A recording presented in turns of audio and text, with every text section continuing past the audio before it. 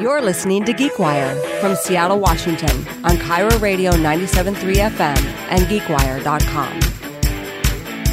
Hey guys, welcome back to, we don't even know what we're calling this thing yet. This is GeekWire with Andrew Edwards as far as what it says here. I'm Andrew Edwards. And I'm Todd Bishop. And we are here to talk more about the week in gadgetry. Consumer electronics, gadgets, gizmos, anything with a battery that can be plugged into a wall is fair game. Nice. I like that. That's a good parameter. Yeah. But I mean, it's pretty wide. It's a pretty wide parameter, but I mean, it limits us a little bit. So for people on the radio show and podcast who don't know, we're going to be having Andrew in every week. Weekly. To talk about the latest gadgets, and that's what this segment is. And he's going to drive the show here. Right. I mean, this is GeekWire, and gadgetry is a big part of being a geek, right? Yeah, geekdom. Absolutely. So this week... Yeah, what do you got here for us? Apple recently released their long-awaited, refreshed MacBook Pro. I've heard of this. Took them 4 years. Yes. 4 years. And it's not everybody's excited about it. Some people are very disappointed. Some people are totally fine with what we've got. But what Apple did was basically remove, the major feature is they remove the F strip, the function keys that you see at the top of pretty much any keyboard. And they replaced it with what they call the touch bar. And it's an OLED strip that basically allows you to interact with what's on the screen. So instead of creating a touch screen Mac, they gave you a touch bar down here right above the keyboard. So it's interesting because, you can just tap on it and it'll give you, you can slide across. It's touch sensitive. And this strip here, believe it or not, runs Apple's Watch OS. No, you're kidding me. No, and it runs Watch OS. So it has the processor in there, similar processor to what's in the Apple Watch. And it's running that forked version of iOS just for the strip. And so for people who aren't familiar with this, it's contextual. So contextual, right. What the program you're in, the different apps you're in, they all can change what's in the touch bar. Right. But right now I'm in Safari, which is the web browser, and it's showing me my bookmarks. And it's showing me the bookmarks with the little... What do you call those things? I don't remember anymore. The favicons. The favicons. Or fave icons. Fave icons. And then you've got the full-on logo. So you see the YouTube logo there, the Amazon logo there.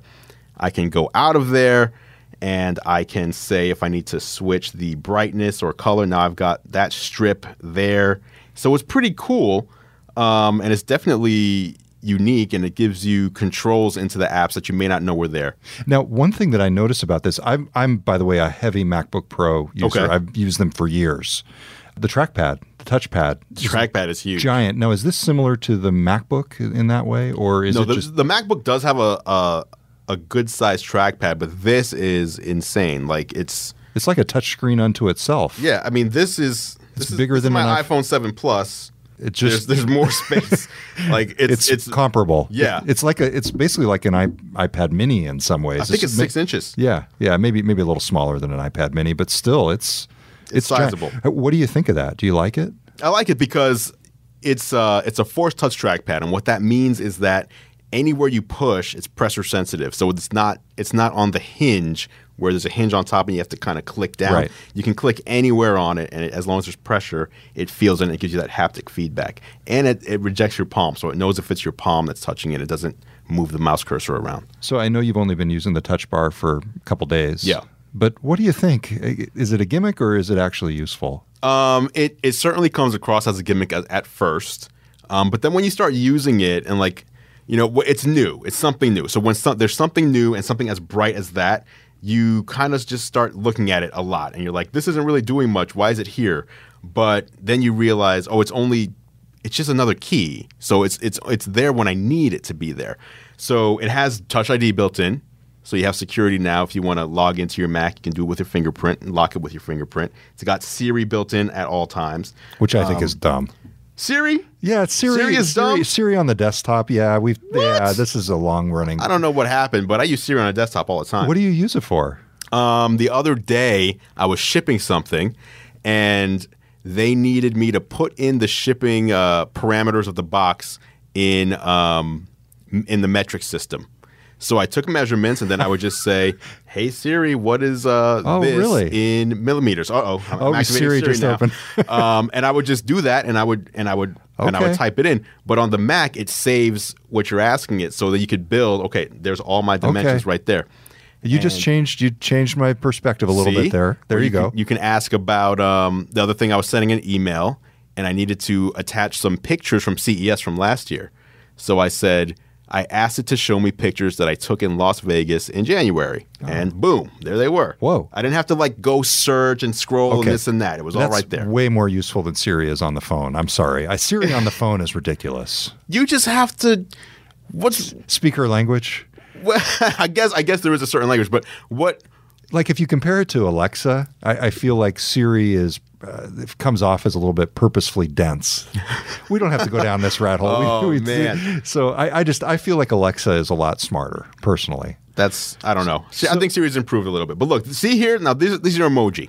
Most people call this touch bar the emoji bar, and I think it's because this is what's most impressive. Like if you look at it like physically, like that is bright and vibrant, Yeah, and like it's looks gorgeous. good. Versus if you close that out, just this, which is just Right. the regular buttons. So I It think looks like the regular old function keys. yeah, or- that makes you really see like what the potential is. And I think the potential is the key word here because this just came out and really the only apps aside from a few are the Apple's embedded apps.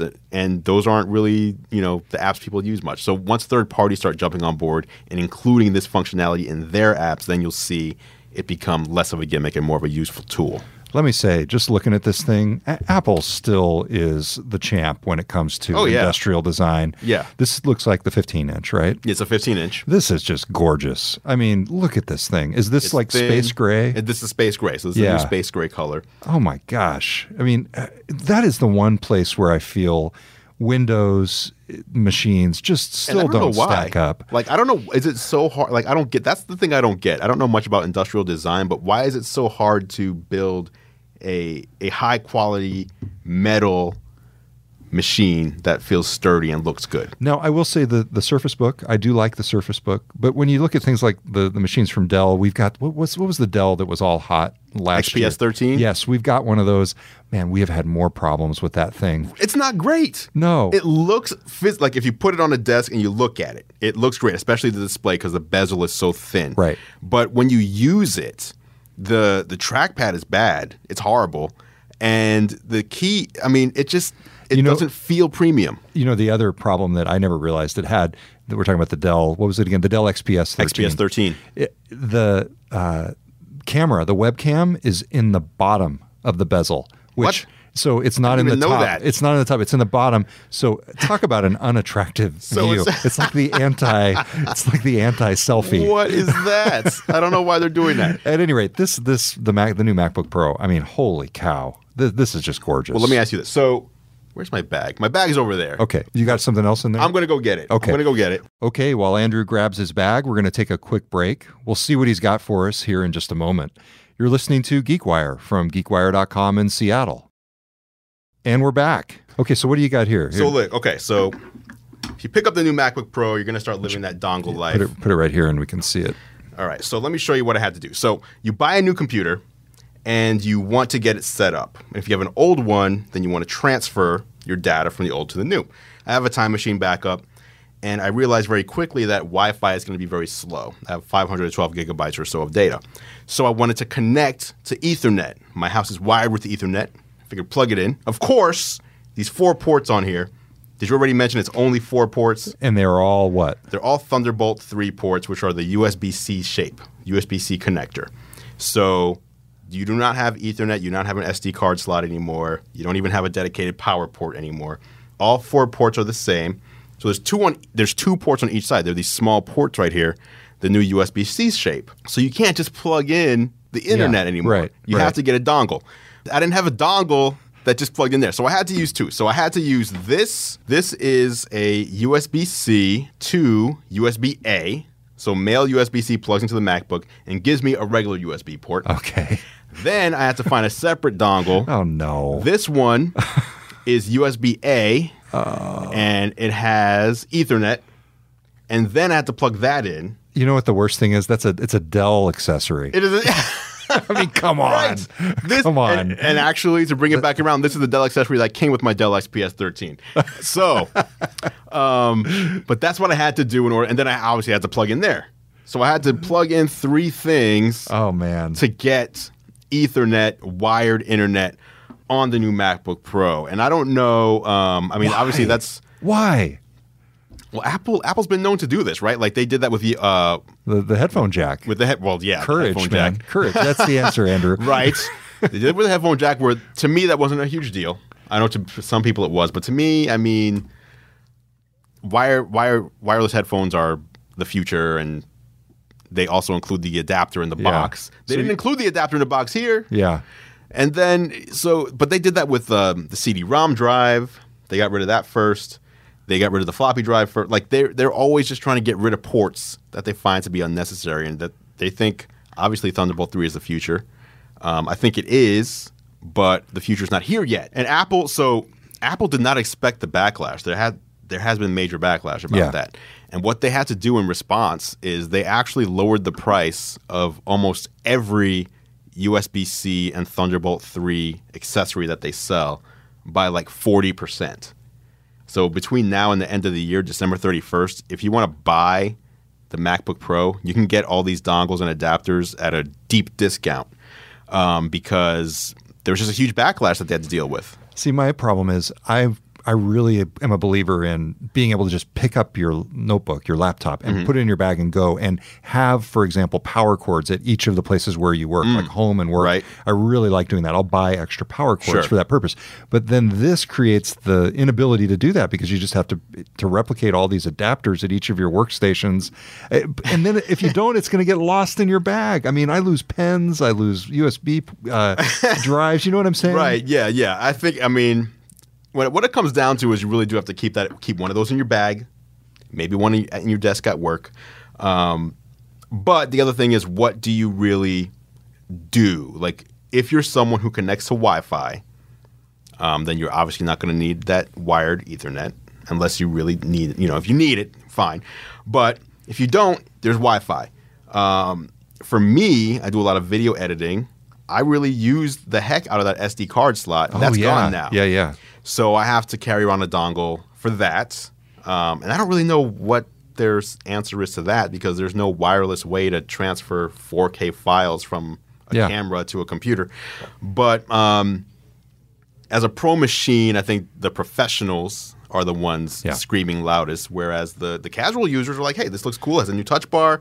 The screen is great. It's actually one of the best screens I've ever used. It's a wide color gamut screen now, so it's almost HDR-ish. Yeah, I'm trying to remember. This starts at, what's the starting price? The starting price, let me think. If you want the 15-inch model, I believe the starting price is $17.99. But let me double check that. Yeah, I'll double check that right now. Let's do that. Because that might be the starting price of the 13-inch, and if that's the case, that would be horrible. But they're expensive. They are expensive. That's the other thing, is machines. the price actually increased. So you know what we did while you're looking that up? We have a few folks in the office who really like Windows PCs, and I can't justify the premium, doing like more of a business purchase of the Surface Book because you're basically paying extra for the pen, and nobody here is going to use a pen unless we've got like an artist on staff. And the tablet mode, which also to me is a gimmick. So you know what I went back to? Good old-fashioned... Not RT. Please, not RT. No. I've got like the Windows RT stigma. I have got a whole other story on Windows RT, but I went back to the Lenovo ThinkPad. Good old-fashioned ThinkPad. A new one, obviously. Okay. But I got one with 20 gigs of RAM. Yoga? No, it's not a Yoga. Okay. I want like a good old-fashioned business workhorse computer. I got one with 20 gigs of RAM, 500 gig flash drive. 20 gigs of RAM? Yes, for the person, Claire, who edits the podcast and has a bunch of windows open all the time. And that's amazing. Yeah, so I got one of those and reasonable price, less than the MacBook Pro, for sure. Speaking of the price, all right, here's the price. Yes. This is absurd. So there is a version of this that does not have the touch bar. Yeah. And that was interesting because they kind of compared it against the MacBook Air. Like they're trying to, I think they want to phase out the Air. And so they were like, you can get the MacBook Air or you can get this MacBook Pro that's almost as thin, almost as light, and is way more powerful. But that one starts at $14.99. So that's without the touch bar, which Yep. is the main feature. The touch bar, 13 inches starts at $17.99. It's a 13-inch model. That's way more than the bottom. Like, for example, the $14.99 is way more than the base level of the, well, no, I guess it's in the ballpark of the current or the past MacBook Pro. That one, yes. Yes. But the next jump up is a little higher. And so that does get you the touch bar. It does get you Touch ID. But it's 8 gigs of RAM, and it does not have a dedicated graphics card. Yeah. So if you want the 15-inch model, that starts at $23.99. Oh, You do get a dedicated graphics card. $23.99. I've driven cars that cost less than that. Yes, $23.99, and then this is for 16 gigabytes of RAM. You mentioned you just bought a 20 gigabyte computer. They don't even offer anything above 16. Yeah. The top of the line model, before you add in any configuration, $27.99. Whoa. $27. That's too much. 99. Too much. And you know, for something where the distinguishing characteristic, the touch bar, is potentially a gimmick, I hear you. I hear you. Yeah. But I don't know that there's hundreds of dollars of value in this feature.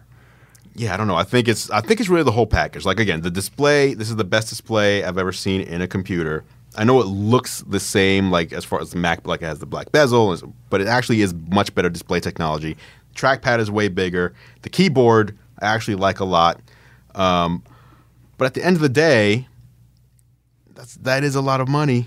It's just $23.99 is a lot of money. It is. It's a lot of money. I'm assuming the Lenovo you got is less, Oh yeah, I think it was in the $1,300 range. with more RAM and all. I mean, the Mac does have optimizations where you can't really compare apples to apples when it comes to the RAM situation. Yeah. Like 16 gigabytes of RAM may very well compete against the 20 gigs on the Windows machine just because of the hardware and software integration Exactly. that they have. That's true. But Yeah, I've got price certainly doesn't compete. No, absolutely. I've had a MacBook Pro, with 8 gigs of RAM and been perfectly happy with it. And we do some video.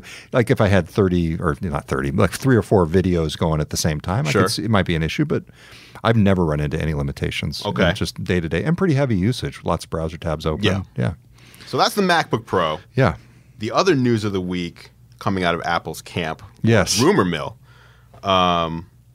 is that they're working on this pair of augmented reality glasses. Now, what do you think of this? I think it's interesting. Everybody's been working on VR, right? Yes. Which is virtual reality. Yes. And if you're unaware, virtual reality is you put on glasses or a headset, and it's basically like you're watching a movie or a projector or whatever close to your face. Yep. So you're enclosed. You can't see the outside world. You're looking at, for lack of a better term, a display that's covering your view of the world. Augmented reality is you see the world and you have a pair of glasses or a headset or whatever that puts things into the real world. So, for example, imagine Minority Report, Yep. where you can see the screen in front of you, but you can still see everybody around you, hear everything around you. So they're talking about doing AR. AR. More along the lines of Microsoft HoloLens. Yes. Or maybe the Magic Leap. Right.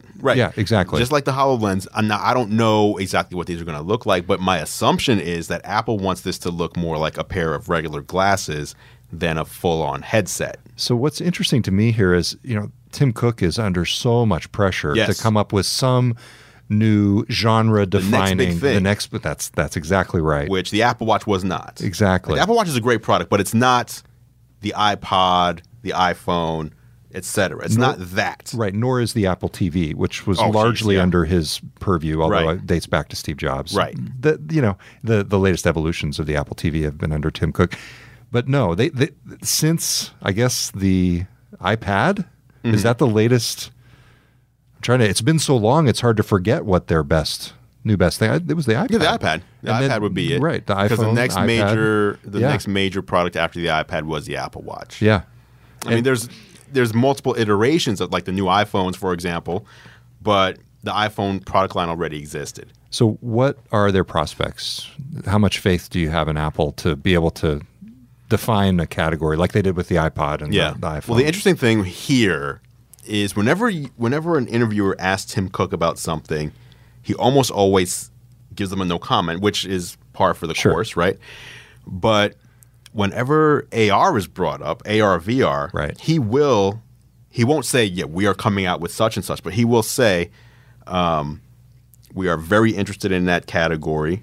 We see a lot of potential in this category. Like, he's basically saying, we have something we're working on here, which is not whenever you ask him about a car, and we no comment.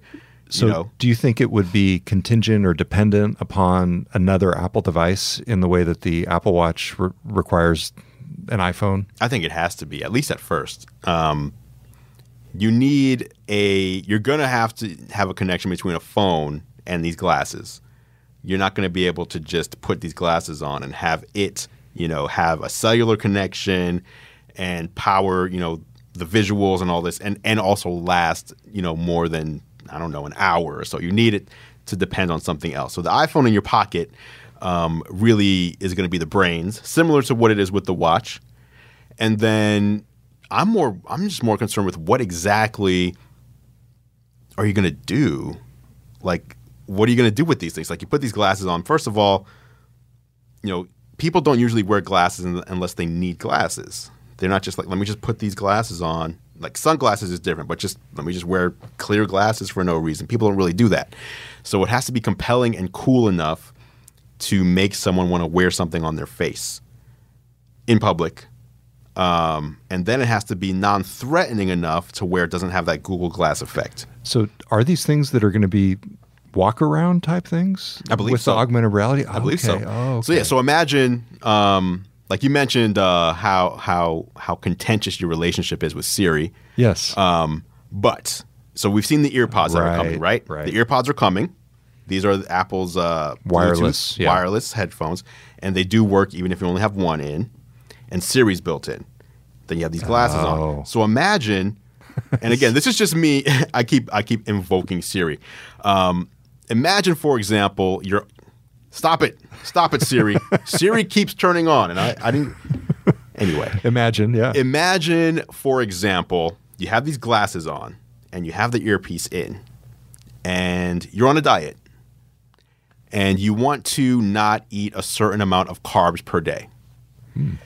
You're at the grocery store, and you look visually at the ingredient makeup on back, the nutritional info. Your glasses scan that before you even take in, finish reading it, and then in your ear, Siri says, for example, this will be 5 grams over your daily carb recommendation. Like, I think Apple's going for something like that, where the glasses aren't just showing you stuff, but they're actually reading the world, and then your headset will actually be giving you information. So this is an interesting spin on that then. Apple bought Turi, the machine learning startup. There was a spin out basically of the University of Washington. They're literally based What were they doing? Machine learning. So artificial intelligence. Okay. And so you could see, and they're basically building up their AI division here in Seattle. Interesting. So you could see how that vision, no pun intended, could very much mesh with a lot of machine learning, artificial intelligence stuff.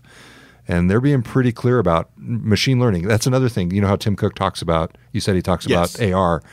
Same way on machine learning. He talks about how they're building machine learning and AI into all their products. Like my favorite iPhone iOS 10 feature with the Find My Car, parked car. Right. Yeah, that's basically... It's such a simple feature, but it's just so cool. Exactly, and it's intelligently determining where my car is, even though I didn't say my car was there. So that kind of everyday stuff, and like you're saying on the ingredients labels, pretty cool. Yeah, pretty cool. Yeah, and again, that was just me, you know. No. But that's your hypothetical. Another thing, the iPhone does AR right now, which it'll use it through the camera, and then it'll show you what's coming through the camera, and then the app can overlay stuff on it. Another cool thing I saw was if you're in another country, you can just point your iPhone camera at like a menu or signs in the street, and what you see on your display is actually in your language. Yes. Like, imagine you're just wearing glasses and you go somewhere to a foreign country, and everything's in your language. And then the wireless earbud translates it for you. Translates on the fly.